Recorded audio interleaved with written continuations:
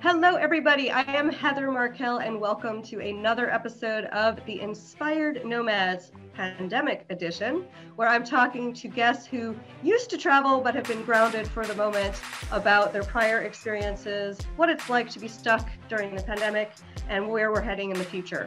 So as always, as the past few shows, I am still in my kitchen in Kerikeri, New Zealand, but this will be my last show here because I'm going to start traveling around New Zealand shortly, so hoorah! Tonight, I have the pleasure of interviewing Chaya Kowal, who has a really interesting story. Chaya, can you tell us where you are right now? I'm back to Mauritius right now. I'm originally from Mauritius, but I have been nomadic for about, let's say, 15 years. I came back, of course, during those 15 years to Mauritius, and now I'm back to Mauritius since August. Wow, and you have such a beautiful accent, I have to say. So we spoke earlier, and I had been to Mauritius years and years ago. It was absolutely a lovely country, but can you tell us what before your nomadic life for 15 years? Can you tell us a little bit what you were doing and what countries you got to? Yeah, sure. It all started. My love for travel all started when I was kind of 16. That's the first time I left Mauritius. I was participating in a competition, to eliminate violence against women and kids in Africa by the UN. So I joined a painting competition and I went to Zimbabwe. So that was my first time ever traveling. Then later, in Mauritius, we speak English and French. So when we go to university, we have the option of either going to a French speaking or an English speaking university. So I started my first 2 years here in Mauritius, and then I left for France, where I stayed for 3 years. So that's where the travel bug, kind of got even more. So I was like, I want to explore. I want to see so many things. It's so different. So I would just start using every opportunity, like little holidays, long weekends, and everything to go around and explore France and the surrounding regions and the surrounding countries. And I was like, oh my God, I never want to go back home. There's so much to see, in the world. So after my studies, I did come back home. I took my first job in Mauritius. It was in hospitality. And again, I was like, I had itchy feet. I was itching. When can I go back and when can I start traveling again? Mauritius is wonderful. It's amazing. It's a tropical island. It's a peaceful life. It's calm. You have beautiful beaches. You have a lot of nature. However, it's so far from everything in the world. It's like you're this little tiny dot. Like people don't even know about Mauritius. When I travel, they always ask me, what? Malaysia? Where are you from? Sri Lanka? India? But no one ever guesses Mauritius. So it's so far from everywhere. You can't go for a long weekend. Like, where do you fly for a long weekend, right? And the island is so small. There are things to do, but if you really want to travel for weekends or long weekends and want to explore, it's really not possible. So it's hard to have Mauritius as a base when you have a nomadic lifestyle or when you want to explore. So after about 2.5 years, I moved to Maldives. So which were kind of a little bit closer, but that was mainly for a job. I didn't know how long I would spend in Maldives. So initially I was in the capital, Malé. Which didn't work out very well. It was it's not the typical city life, I would say. It's very different. It's very different from the islands as well. So after about 6 months, I was like, this is not for me. I'm not sure I'm gonna stay. And I got in touch with one of the resorts and I was like, since I'm already in Maldives, why not try one of the resorts? So that's how I got to move in one of the resorts. But resort life, when you're on vacation and you're living in a resort for a week, it's amazing. You go snorkeling, you go diving, you have these beautiful candlelit dinners on the beach and all. But when you're living on an island, my first island was about 450 meters long. That's it. And it's just sand. So just imagine. And you're on the island 24 hours. So even on your off day, you are on the island. So Maldives, working in Maldives, really, it's not for everyone. Either you like it or you hate it. So there's no middle, really. Yeah. And I love the ocean since I grew up on an island. So all my little off times after work, I would go swimming, snorkeling. I got all my diving certificates in Maldives, and the water is clear. They're amazing dive spots. So I enjoyed it, but I needed time to be in my own bubble because you're always surrounded by people. You're always surrounded by guests. So I used to go off on my own. There were 2 little islands where I could go after work, just like paddle there or snorkel. And then I had to get out of Maldives maybe every 3 months, let's say. So that's when I would get to explore. So I would go to like Asia. I started going to Singapore, Thailand, Vietnam, Laos, Cambodia, the Middle East. It was very easy to go to Europe. So just via Dubai or Abu Dhabi. So I would go to I went to Munich. I visited Germany, France, a little bit of the European countries as well. So, it gave me the opportunity to kind of have a little base somewhere closer to where I could be in Asia or to also visit Europe. And I ended up spending almost 4 years in Maldives, which I didn't expect. And people are always like, oh my God, how did you do it? Especially those who've been to Maldives. But I know people who've spent longer than that. So yeah, it went by pretty fast.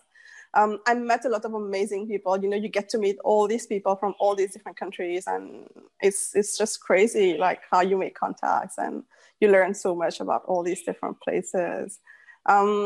After Maldives, in fact, I was like, I don't think I'm gonna go to another remote location again after Maldives because, okay, it's nice, but there's nothing, no movie theater, no shopping malls, nothing. You can't order anything, like nothing delivers really. Or if they deliver, it costs like more than what you're ordering, So I was looking a little bit at Montenegro. I had a job offer and everything. So I was like, okay, that's cool. It's close to the sea. It's not that cold in winter. So that will be perfect. And then suddenly, one of my previous colleagues spoke to me about Bhutan. So I was like, Bhutan, wait, what is it? I have heard of it, but I have no idea. So I started researching a little bit about Bhutan. And then they were looking for someone in my position. Like I used to handle revenue reservations for hospitality. So I was like, oh my God, it costs like $250 per person per day just for the visa to go to Bhutan. So I was like, if I don't take this opportunity, maybe I would never get to visit Bhutan. Or maybe if I go, I'm just going to spend like a week there. And I love like slow traveling instead of just rushing through a place. It's a different feel when you're really living there and you get to know the real culture. Instead of going to the touristy places, you go to the local restaurants and the local places that people go. So it's a different feel, right? So I was like, okay, maybe I'll go to Bhutan, or I can always go to Montenegro, right? It's like, but Bhutan, like it's an opportunity of a lifetime. So I was like, okay, I changed my mind. It happened so fast, and I landed in, first, even DHL didn't know Bhutan. They didn't have it on their little app. When they came to pick up my luggage to ship it, they were like, is that in India? I was like, no, don't send it to India. It's a real country, please. Oh, wow. My luggage needs to reach Bhutan, So I landed in this small airport in the middle of a valley surrounded by airplanes. And when the aircraft was kind of landing, I was so scared that it's going to touch one of their mountains. It seems so close. But it was like, it felt like I landed in another world. Like everything was so different. The culture, the food. I was living at an altitude of 2,400 meters approximately. So first you have to get used to it. So, just going up the stairs, I would feel like I'm breathing heavily. And I was like, am I sick or something? What's wrong with me? But then you get used to it. And then I would use all my off days to explore. I love hiking. I love nature. So I kind of like, I adapt depending on where I am. So if I'm in a beach location, like I would adapt my activities accordingly, as long as I get to spend time in nature. So when I was in Bhutan, I was like, oh my God, those hikes, those views, that was like amazing. So I would spend every off day waking up even earlier than my usual working day wake up time, going on hiking, tasting the food, exploring different valleys. And I spent almost 2 years in Bhutan. And again, I was thinking there couldn't be worse than Maldives, but Bhutan, it's really like So nothing delivers. Amazon, eBay, you can't have anything delivered to you. Like, anything like tampons, just moisturizer, like, just the basics. You can't find anything. You find a few shops that have it, either it's expired or they have all those, skin whitening products from Thailand or from Asia. That's what you find. So I would leave every 3 months, go to Singapore, Thailand, Bangkok. I would bring one empty suitcase with me. So I would fill half of my suitcase with food stuff, cheese, salami, my favorite snacks, chocolate, and half of the suitcase would be like shampoo, shower gel, moisturizer, tampons, and that kind of stuff. Yep. In the whole country, there was like one place where we could go for a decent pizza or a burger. There was one Korean restaurant. That's it. Wow. Yeah, but that's such an amazing experience though that you had. Like you said, most people don't go to Bhutan for a long period of time and see these things. That's amazing. Exactly. Yeah, so it was amazing. After Bhutan, I took a little bit break. I came back to Mauritius for some time. That's when I was doing a little bit of freelancing. I was testing it out a little bit. I also traveled during that period. So I did a long travel through Vietnam. I spent almost 2 months going around Vietnam and trying to work at the same time. And then I moved to Bangkok after that. It's funny because every time I travel to Bangkok, like on holidays, especially like going from a calm, like peaceful place and to this hectic, vibrant city, I used to hate it. Like, I was like, oh my God, where did I arrive? Yeah. And then the airport is so messy. And then the taxi drivers try to take advantage of you and everything. I was like, oh. And then when I moved to Bangkok, it was like, I don't know, things just happened so smoothly. Like, I didn't even need time to kind of adapt. So I didn't feel the transition. It just like went through like so smoothly. Things just went into place. Everything is so easy, like finding an apartment, paying your bills, ordering things online. It's like a city that never sleeps. So you can order your groceries in the evening, they deliver after work hours. You can have food anytime. You can have coffee delivered to your office. It's just so easy to live in Bangkok. Then there's the touristy parts and the non-touristy parts. So since most of my colleagues were Thai, so we used to go to all these local Thai restaurants or these little places, street food and everything, that really real local one where you can't say no spicy or little spicy. You just have to eat whatever spiciness level you're getting. I loved it. I love the food. I love Thai food. I always loved it. And I spent 2 years in Bangkok. I explored so much of Thailand. I don't know if you know Meetup and Internations. Yeah. So Meetup works like wonder in Bangkok. So I used to go on these weekend trips to national parks, to hiking, camping trips, to reservoirs, to off the beaten tracks, to these little villages and local markets. I met so many people. So when we would come back to Bangkok, then we would meet and go to rooftop for a drink, or, we would just organize some little things. I don't know. I felt like my 2 years were 10 years because I did so much. Yeah. But at the same time, my work was really, really, really hectic. I was working, in the beginning, I was working crazy hours. One of my colleagues got fired. So I had to take a big chunk of his job. I was working like until midnight, 1 a.m. almost every day. So it was not always rosy. But once I got past those first 5-6 months, it was like, I won't say I regret, but I almost regret, leaving Bangkok and moving to Bali. And Bali is really nice, don't get me wrong. So I've moved to Bali more because I was looking for more of a different style of work. So a work where I would have more flexibility, and that's exactly what I found in Bali. So that's why I moved there. I still do. So I still do revenue management. So I still do the numbers stuff and everything, but just the style of the company is different. So when I moved to Bali, I'm working for a group called Potato Head. And they started the first hotel a few years ago. And then there's the opening of a new hotel and then a third one in the pipeline. So it's a lot of interesting projects, and also they're really into sustainability. I was like, yeah, this is really something that I want to be. I want to, really be into it. I want to work in these projects. I want to see how it's going. And it's really a progressive company. So I was like, okay, yeah, I'm moving to Bali. I didn't know how to ride a scooter, and that was my biggest fear. And I was like, how am I going to go around? Because with a car, you're going to get, the streets in Bali, they are so narrow. So I reached Bali around end of November, beginning of December, let's say last year. So during festive, so my work was located in one of the busiest streets of Seminyak. And I was looking at that traffic, at those bikes, those scooters going on their sidewalks, I don't know, just going, there was no rules, like everyone was doing what they wanted. And I was telling myself, oh my God, there's no way I can ever ride a scooter here. But a month later, like when all the craziness of that traffic kind of got settled in a little bit more, I took scooter lessons.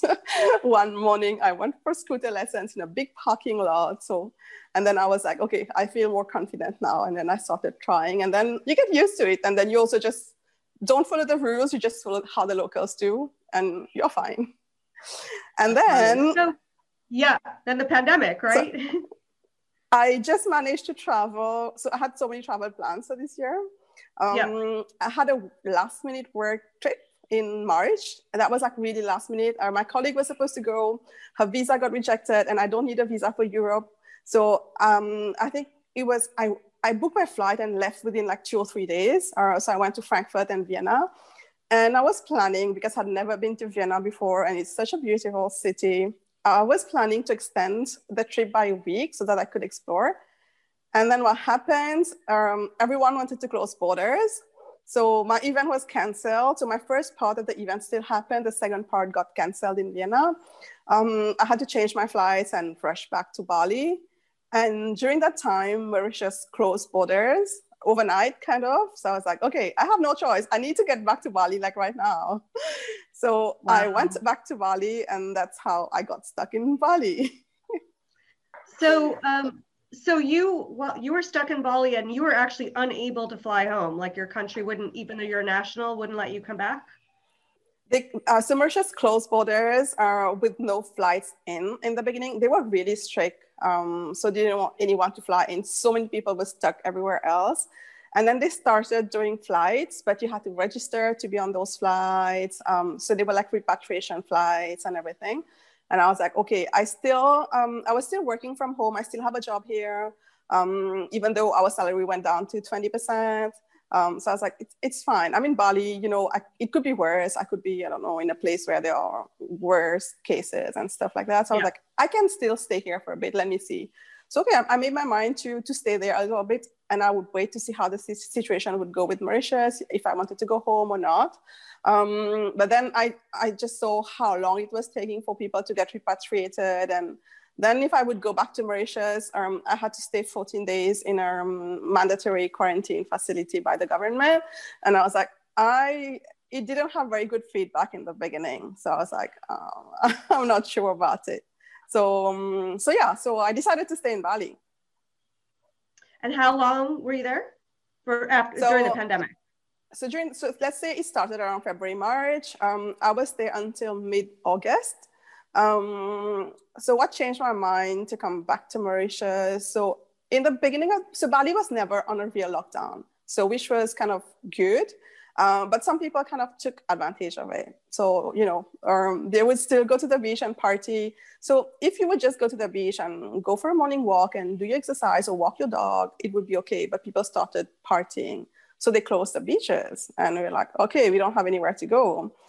So you could still go on morning walks. Like there were some natural places, nature walks, and in the rice field. So that was good. So the gyms were closed, restaurants were closed. You could still order. So I was working out from home. I was living in a villa at that time, sharing with another friend. So we had a nice little garden, a pool. So that was one of the advantages. And I was like, I can still spend time outdoors. But then, so many people lost their jobs in Bali because tourism is about directly and indirectly about 80% of the jobs is from tourism. So all these people losing their jobs have to feed their families too.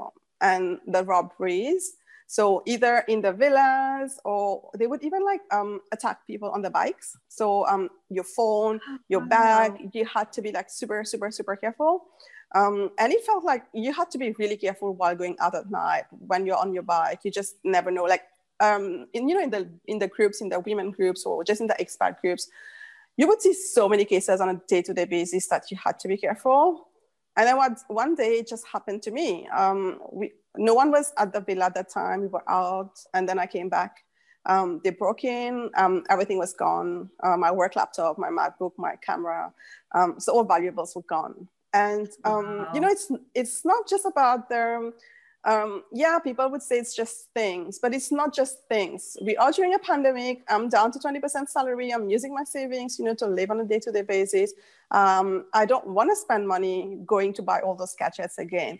And it's also, that feeling when your privacy has been invaded and you just don't feel safe because that they could. Yeah. People can just come back anytime because it might not be the same people, but it might just be anyone.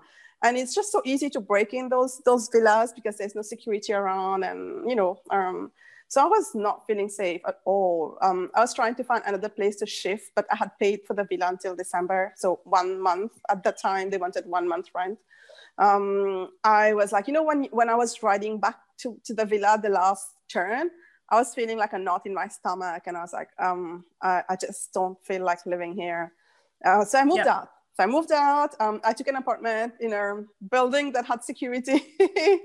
Okay, that's yeah. And that was a time when I also applied. So I registered online with Mauritius to be able to find a repatriation flight. But by that time, Bali had closed international borders.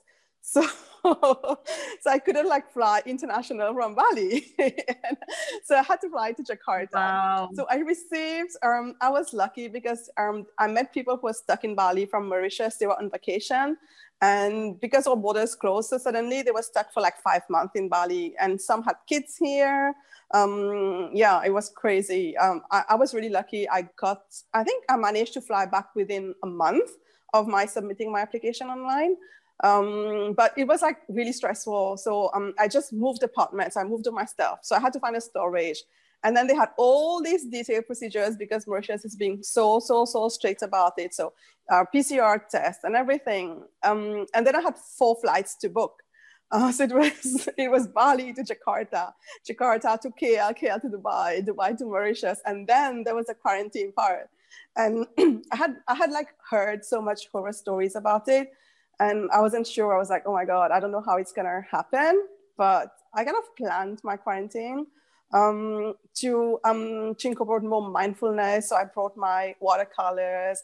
I brought my yoga mat, my resistance bands, everything that I would need, my own teas, to feel at home, my little candles and everything. I transferred that room. I did the setup again to have my little workspace, my little workout, my little dining area. And quarantine was just amazing. I had this room with a sea view. So I would see sunrise every morning. So wow. I even tweak my morning routine to see sunrise every morning and then start with my meditation on the balcony. It just felt like a little retreat, I would say, Yeah. So that's how I landed in Mauritius around mid-August. I'm still here right now. And I think it's going to last another few months until I would travel again. How is Mauritius handling the pandemic? Is it, are there a lot of cases and is there lockdown?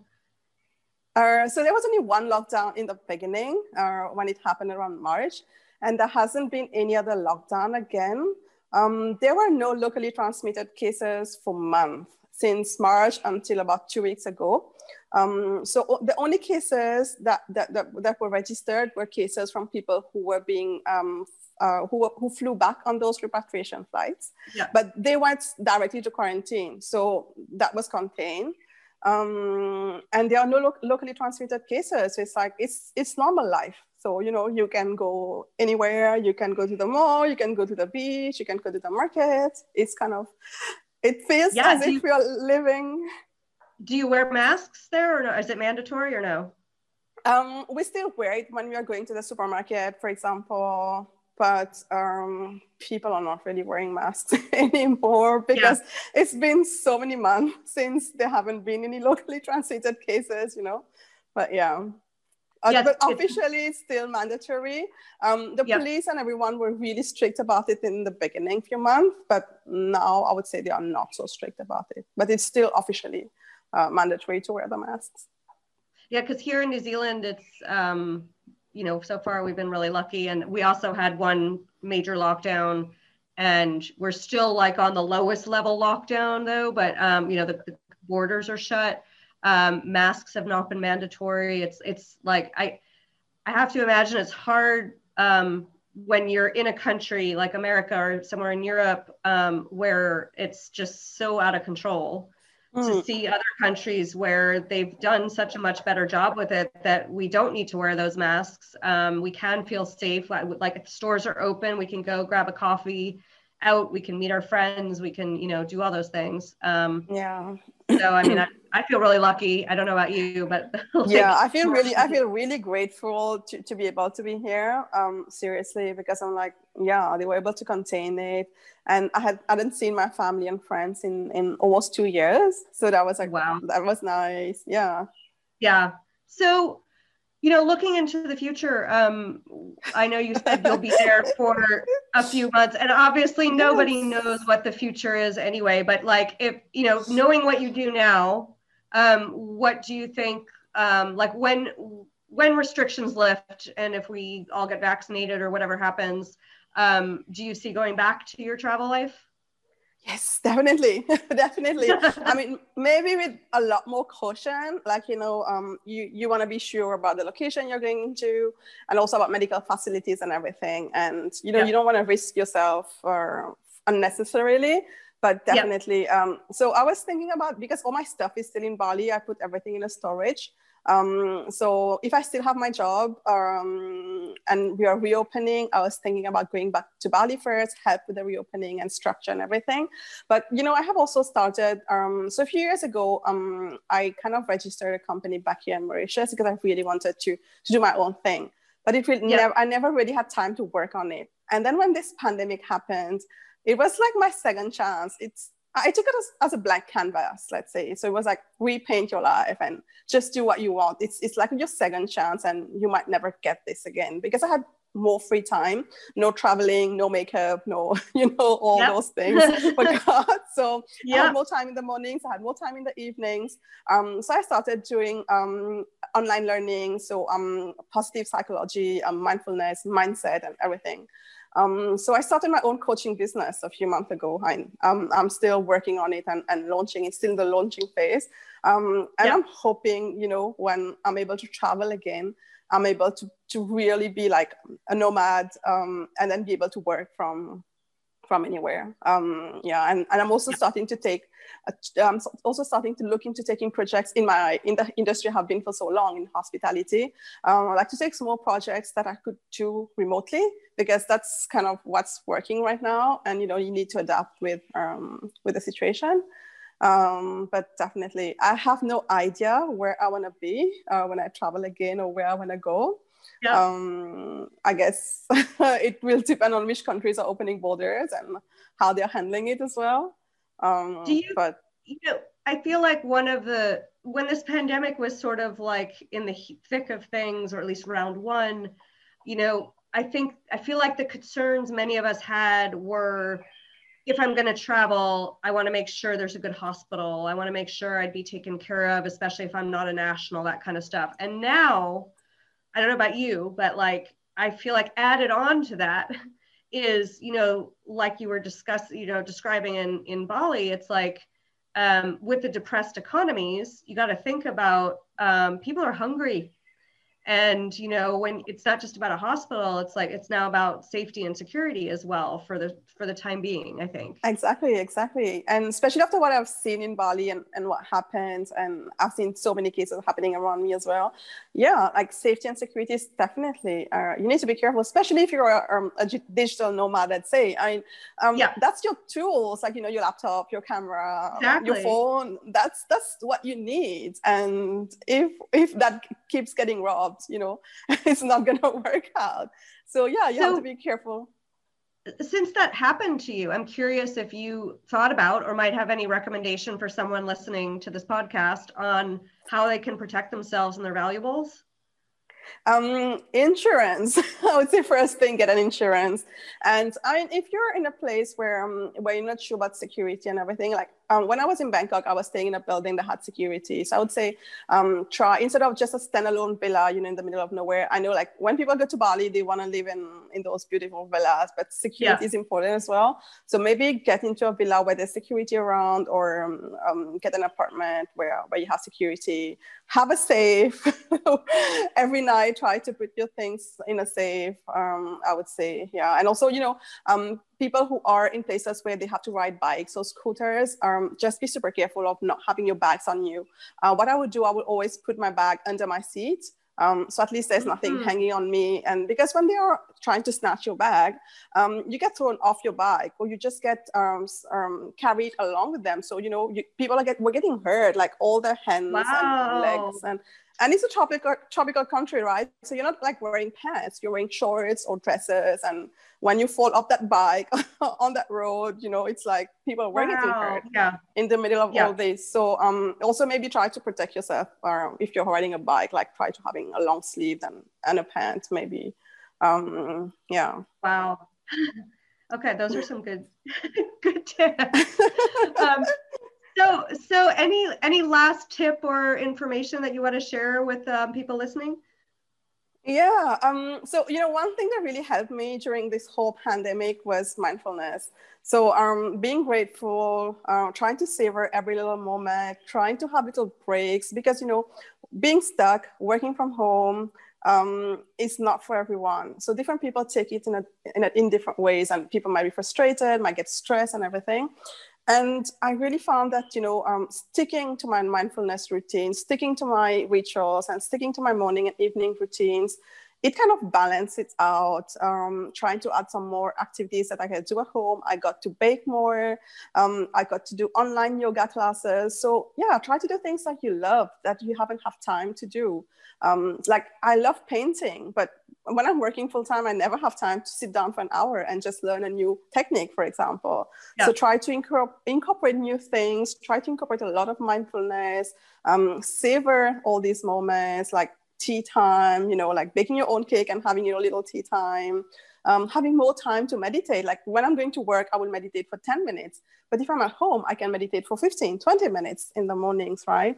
So mindfulness worked wonders for me during this whole pandemic, during those moments where I was like anxious, stressed out, what's going to happen after the robbery, to calm down, to stay grounded, and to focus on, on my goals and on my project. So yeah, definitely. If people can have these little things, it's definitely going to help them. That's beautiful. And if someone listening to this podcast might want to get in touch with you, what would be the best way for them to find you? So, okay, they can find me on Instagram, on Facebook, on Pinterest. I have the same handle everywhere. So, okay, since we speak French and English here, the name is half French and half English. So the first part is voyage, like travel, and footprints. So it's voyage, footprints together. So that's my website, that's my Instagram, my Facebook, my Pinterest, all with the same handle. Perfect. J'ai oublié parce qu'on aurait pu faire ça en français, parce que moi aussi, je parle français. Une autre fois. Ben voilà, parce que les gens qui écoutent, je pense qu'ils parlent plutôt l'anglais, mais ils doivent vraiment écouter en disant « Mais waouh, c'est trop sexy ça !» Je savais pas que tu parlais français, tu vois. Ah oui. Bon, on va voir ça après. Okay, so back to English for those of you that are like, where the hell did you guys do? So Chaya, thank you so much for being a guest today. It was lovely to have you. I think I just found your story really interesting, and I'm sorry you had some difficulties as well through the pandemic, but I think what you shared is really useful and probably will help a lot of other people that are out there traveling, and things they should think about. So thank you very much for being here. It was a great pleasure. Thank you, Heather. And for anyone that is listening, once again, this has been another episode of The Inspired Nomads. And if you would like to apply to be a future guest on the show, you can reach out at www.interviewquestionnaire.com. As always, if you have any questions or feedback, you can contact me at heathermarkel.com. And I'll look forward to seeing you or you seeing us and hearing us on a future episode of The Inspired Nomads. Thanks again for listening. Bye, Chaya. Bye. Bye. Thank you.